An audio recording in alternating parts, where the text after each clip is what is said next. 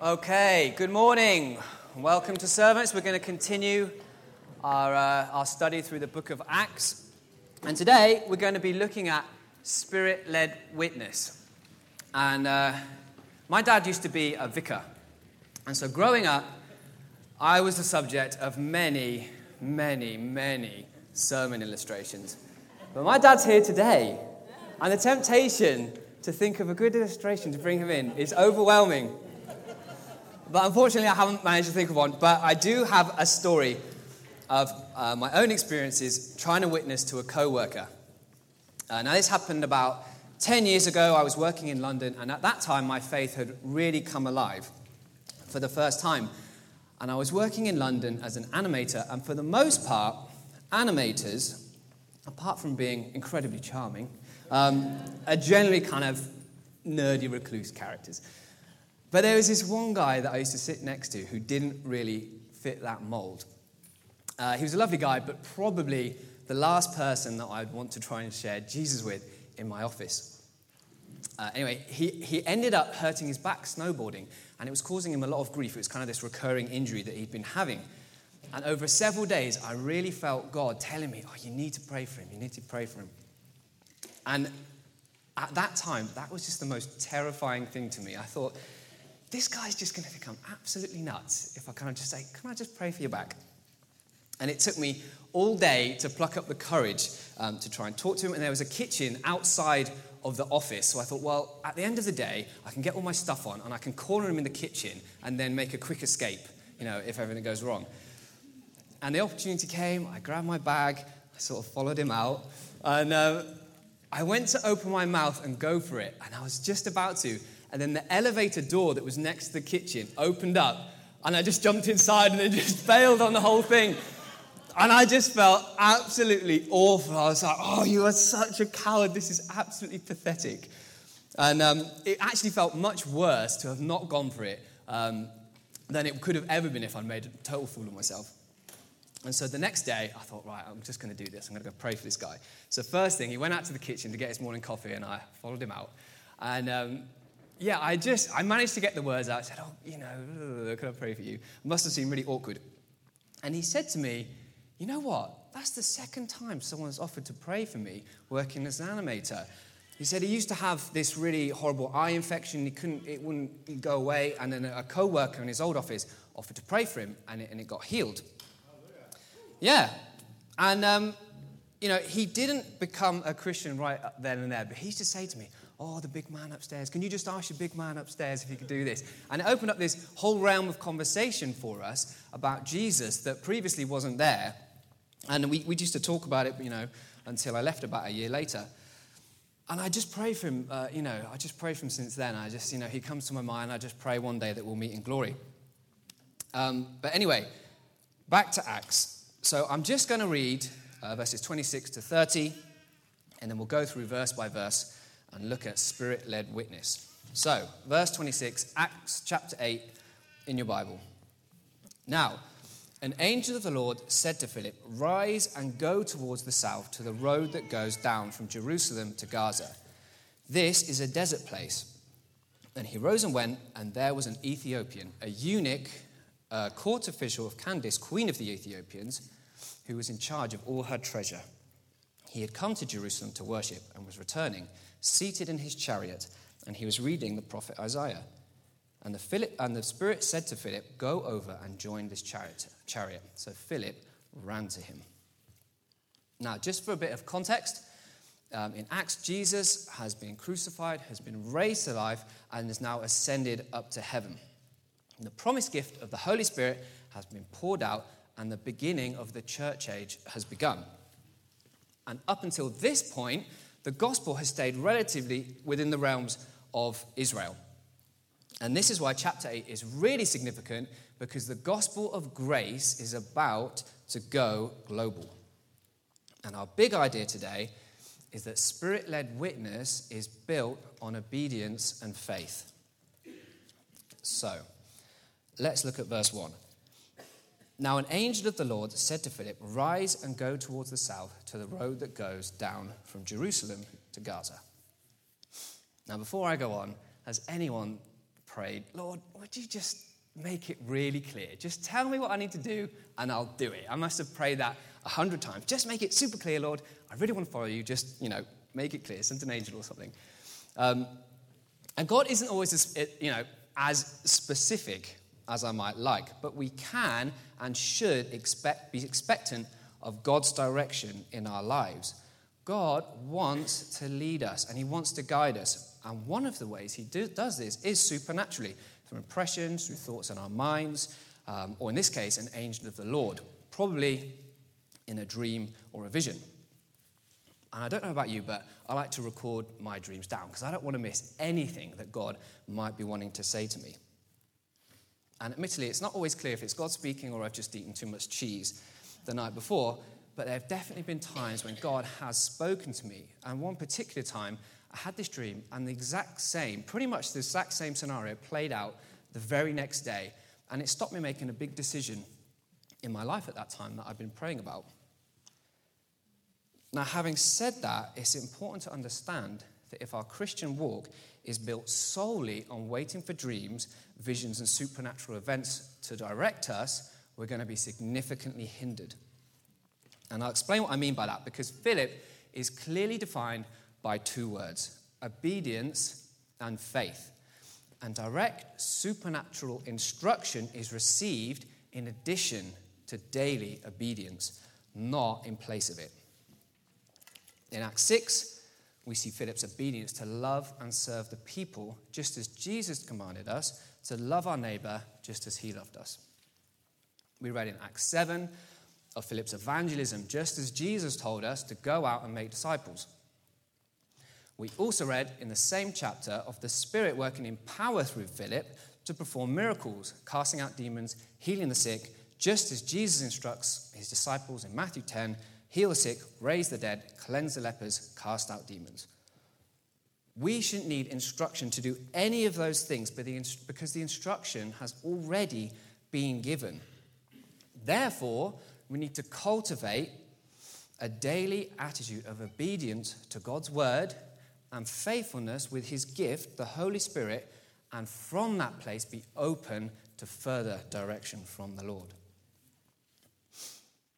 And I don't want to limit God by saying he won't direct you if you're not spreading the gospel or loving your neighbor. But if you've ever heard the phrase, it's easier to steer a moving car, then you'll understand how God can see someone walking out their faith and think, now, this is someone I can work with.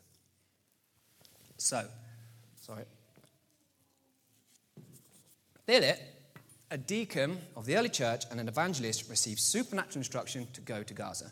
So, let's continue from the end of verse 26. This is a desert place, and he rose and went. And there was an Ethiopian, a eunuch, a court official of Candace, queen of the Ethiopians, who was in charge of all her treasure.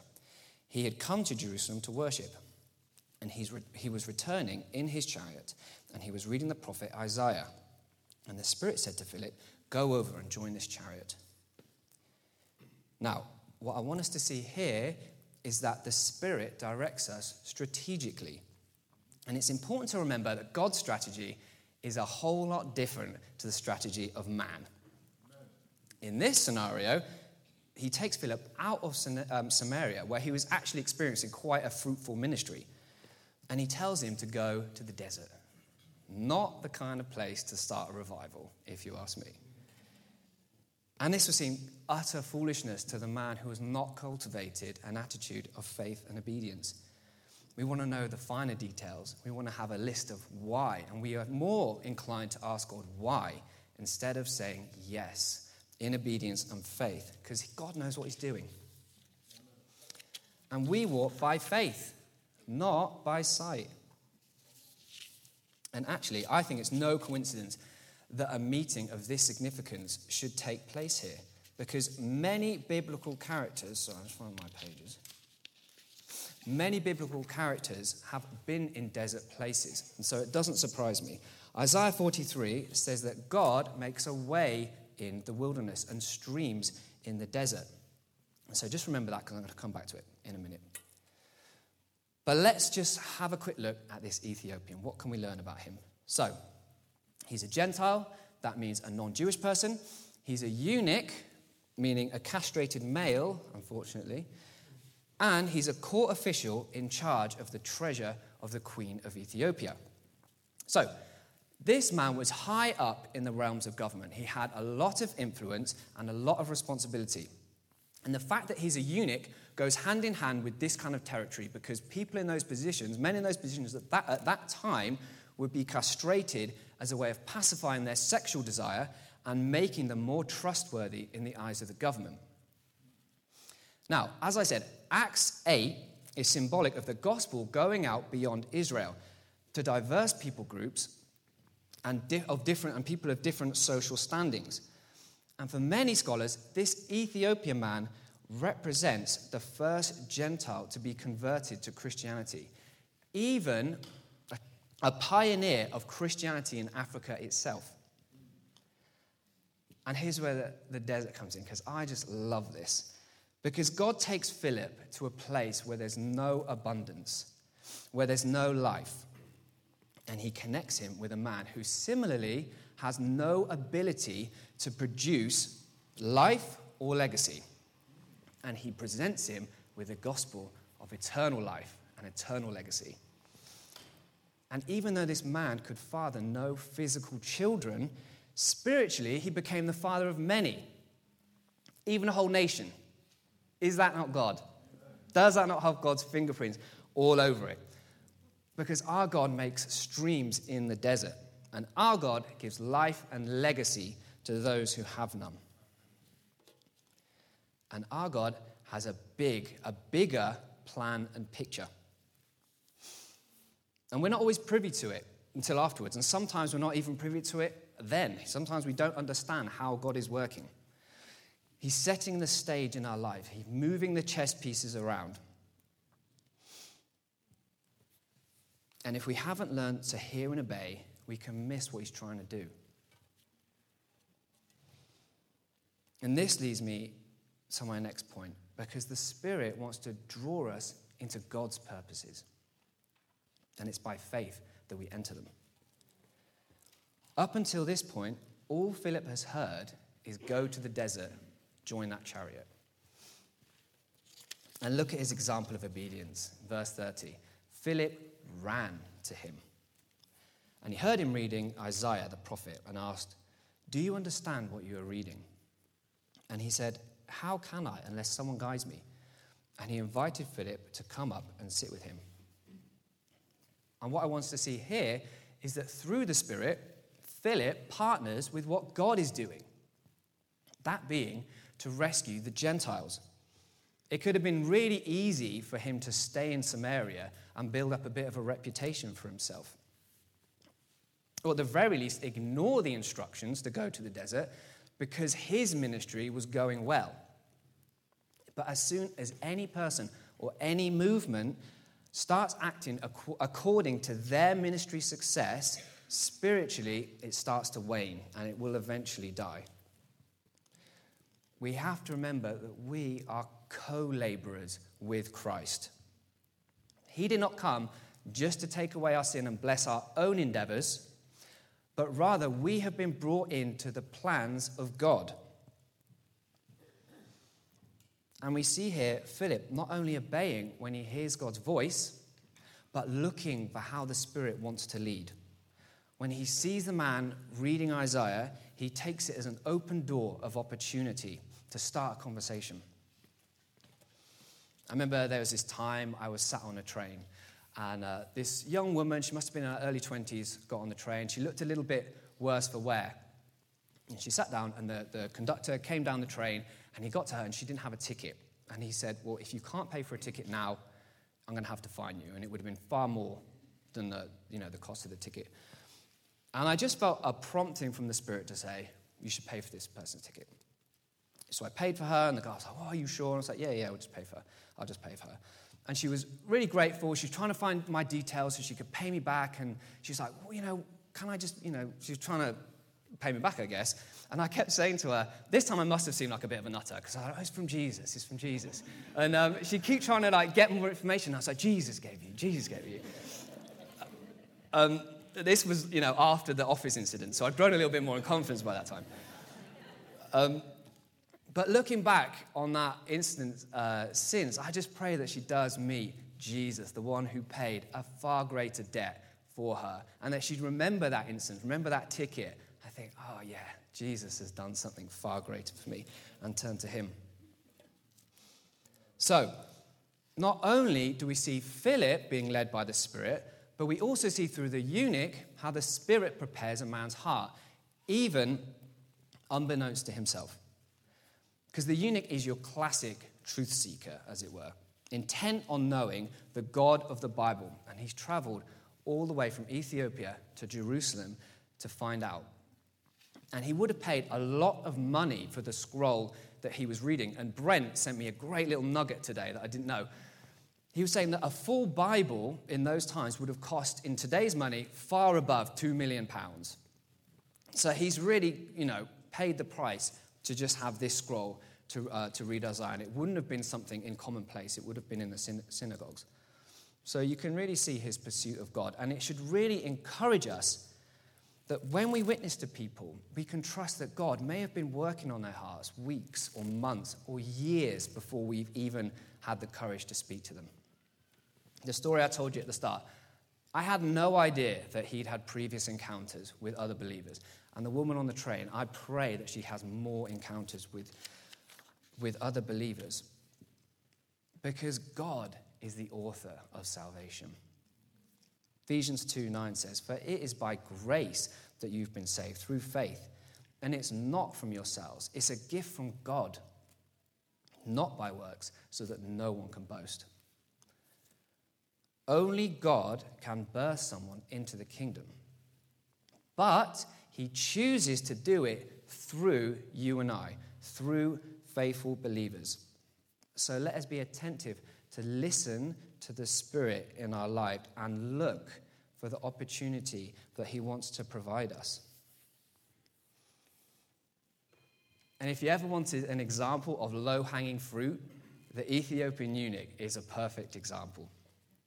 And it shouldn't be a surprise to us that Philip is invited to sit next to a man of this kind of stature. Jesus said to his disciples, "You will stand before kings in order that you might be my witness." And here God connects an ordinary believer with an influential man serving in the courts of the Queen of Ethiopia. And there's a rich history of faithful believers standing before important, powerful Gentile leaders. Think about Joseph, Moses, Esther, Daniel, Jesus, Paul, and I'm sure you can think of others. They all stood before influential Gentile leaders to testify about God. And this is why it is so important that we pray for our leaders. Yes, we see their shortcomings. Yes, we see their failures. But Daniel says that God sets up kings and kingdoms. 1 Timothy 2 says that we should pray for rulers and for all who have authority. Nations are at stake through the faith and obedience of ordinary believers like you and I. And the same goes for schools, businesses, councils, governments, and any other streams of influence. Just think how the treasuries of Queen Candace and even the financial circumstances of Ethiopia itself may have been influenced from just that one man. So let's pray that God puts faithful believers in front of our leaders, that they might come to the knowledge of the truth and steer the course of governance in line with that of the kingdom of God.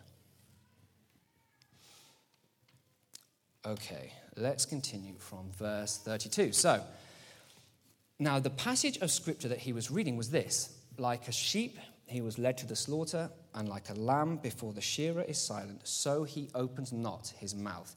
In his humiliation, justice was denied him. Who can describe his generation? For his life is taken away from the earth." And the eunuch said to Philip, "About whom, I ask you, does the prophet say this? About himself or about someone else?" The Philip opened his mouth, and beginning with this scripture, he told him the good news about Jesus. So, here we see why the Spirit has brought these two men together. Jesus said that he must go so the Helper could come, which is the Spirit, and he would lead us into all truth. So, who is all truth? Jesus, yes. So the Spirit leads us to the Son. And the main way he does this is through the Word of God. In this instance, Isaiah 53, as Paul guides him in the Scripture. But Philip could have sat with this man for weeks on end, talking to him until his face turned blue, unless the Spirit had opened the man's eyes to the truth. Some of you may have been sitting in church for years on end, hearing biblical teaching week in, week out, and never understood it. Pray that God gives you a revelation of the truth so you might see his Son. And notice in verse 35 that it says, beginning with this scripture, Philip told him the good news about Jesus. So Philip starts where the Ethiopian is reading from, and then he draws in all the other parts of scripture to reveal the good news of Jesus. And Jesus himself modeled this to us on the road to Emmaus. Luke 24 says, beginning with Moses and all the prophets, he explained to them what was written in all the scriptures about himself. And this is because all scripture leads to Jesus. We need a revelation of God's word by his Spirit that we might see his Son. So, I thought I'd just look at some of the themes of Isaiah 53 that the eunuch would have been reading. I forgot to give the slide, so I'll just give you the verses so you can listen back to this another time and you can see that I wasn't lying to you. But so Isaiah 53, verse 3 says, he was despised and rejected by men. He has borne our griefs and carried our sorrows. Verse 4, he was pierced for our transgressions and crushed for our iniquities. Verse 5, he was like a lamb led to the slaughter. Verse 7, there was no deceit in his mouth. Verse 9, he shall make many to be accounted righteous. Now this is without shadow of a doubt talking about Jesus. And if you have come here today and you don't know him, let me just tell you, read the crucifixion story. You can find it in Matthew, Mark, Luke, and John in your Bible. And then look at the details and go back and read Isaiah 53, a prophecy written 700 years before the event took place. And ask yourself, how did the writer know that? The writer knew because the writing was inspired by the Spirit of God, who has a plan to reveal his Son, so that all who believe in him might be saved. And that plan has been playing out since the world began, and it will continue to play out in every detail perfectly until Jesus comes again in glory to restore this broken world and raise all who believe in him to eternal life. Hallelujah. Yes. Jesus was rejected by men, humiliated and slaughtered on your behalf, and he was literally pierced in the hands and in the side by the hands of men and crushed by the hands of God for the forgiveness of your sins. We are still in the church age. The time of the Gentiles is at hand. Do not wait. Turn to him now and believe. So, we've looked at how we can be expectant of God's leading in our lives. We've looked at how the Spirit wants to lead us into God's purposes. And my last point I want to look at is that the Spirit moves us to action. Verse 36. And as they were going along the road, they came to some water, and the eunuch said, "See, here is water. What prevents me from being baptized?" And he commanded the chariot to stop, and they both went down into the water, Philip and the eunuch, and he baptized him. And when they came up out of the water, the Spirit of the Lord carried Philip away, and the eunuch saw him no more, and went on his way rejoicing. But Philip found himself in Azotus, and as he passed through, he preached the gospel to all the towns until he came to Caesarea. Now, there are three things that I want to look at in this passage that show us how the Spirit moves us to action. So we've just looked at how Philip took the eunuch all the way through the passage to reveal him Jesus. And he must have told him about the Great Commission. Go forth and make disciples of all nations, baptizing them, or something similar, because you can see the eunuch's enthusiasm when he sees the water. He's like, look, here's water, why don't you baptize me? You can see that excitement. Were we not the same when we first came to saving faith? Suddenly, we have a revelation of who Jesus is. And we want to do the things he did, and we want to say the things that he said. We want to follow him no matter what, no matter if we don't get it. If Jesus says, stand on your head, I'm standing on my head. If Jesus says, go to the desert, as it were, I'm going. And baptism is an action of obedience to God's word. When the Spirit is at work, there is greater holiness and obedience. We don't follow Jesus in a drudgery of do's and don'ts, but in eagerness to please the King of Kings.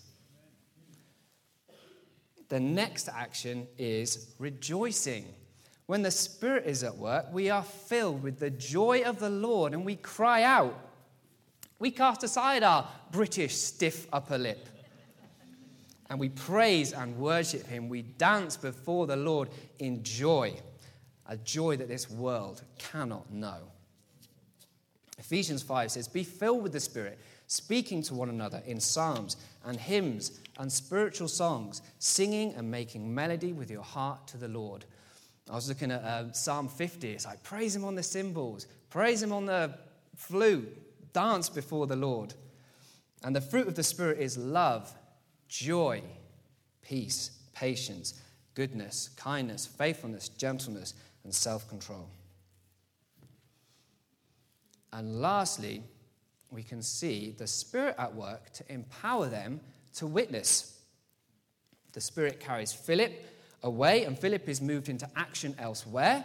The assignment is complete, and he's not transported back to Samaria, but onwards. And he continues in his default of obedience and faith, that the gospel might expand. The same is true for the Ethiopian. He's brought into the purposes of God. And we know he went back to his own nation, and the nation was transformed. The nation became a Christian nation, traced back to this Ethiopian man. When the Spirit is at work, there is greater power to go. Think about the revivals in history. God didn't pour out his Spirit in a mighty way for a jolly old time, but for the purpose of expansion, for growth, for advancement. The kingdom of God advances. And I just want to read from Isaiah 53 again. Behold, I am doing a new thing. Now it springs forth. Do you not perceive it? I will make a way in the wilderness and rivers in the desert. The wild beasts will honor me, the jackals and the ostriches, for I give water in the wilderness, rivers in the desert, to give drink to my chosen people, the people whom I formed for myself, that they might declare my praise. It's from this point in Acts that the gospel spreads to the ends of the earth. There is a new covenant in Jesus Christ, and he brings life to where there is no life. The Gentiles will honor God and receive his Son, Jesus, that they might declare the praises and glory of God. Now, finally, how can we apply this message to our own lives? Well, as in my first point, I hope you can understand the importance of cultivating a life of obedience and faith. We all want to see God move in powerful ways. I know I do. And we all want to be led by the Spirit. But in the midst of that, how is your default? How are you faithfully loving people? How are you faithfully witnessing to people? How is the gifts that God's given you, how are you using those to strengthen and uplift the church? These in themselves are all a work of the Spirit. Then beyond that, let me encourage you to look for how he might be directing you in your life, where he might be sending you, or indeed where he has already put you. Look for the opportunities to be drawn in to the purposes of God. That's exciting. Let's not ask why when we sense his leading, but be a people that says yes, even unto the desert. He is able to do great things through individual, ordinary believers who take him at his word. We couldn't care less about our vision for church. We couldn't care less about fulfilling our idea for what church wants to be. We want to be a church led by the Spirit, like Philip was, led into the great purposes of God, that Jesus would be known in Norwich and the nations. So, let us drink deeply from the well, so that we might rejoice in the joy of the Lord and be empowered for action, that he might fill us with boldness to go in obedience to his word. John 7 says, "If anyone thirsts, let him come to me and drink. Whoever believes in me, as the scripture has said, out of his heart will flow rivers of living water." Now this he said about the Spirit, whom those who believed in him were to receive. For as yet the Spirit had not been given, because Jesus was not yet glorified. And here's some good news. Jesus has been glorified. The Spirit has been poured out, and we can flow with living water. Hallelujah.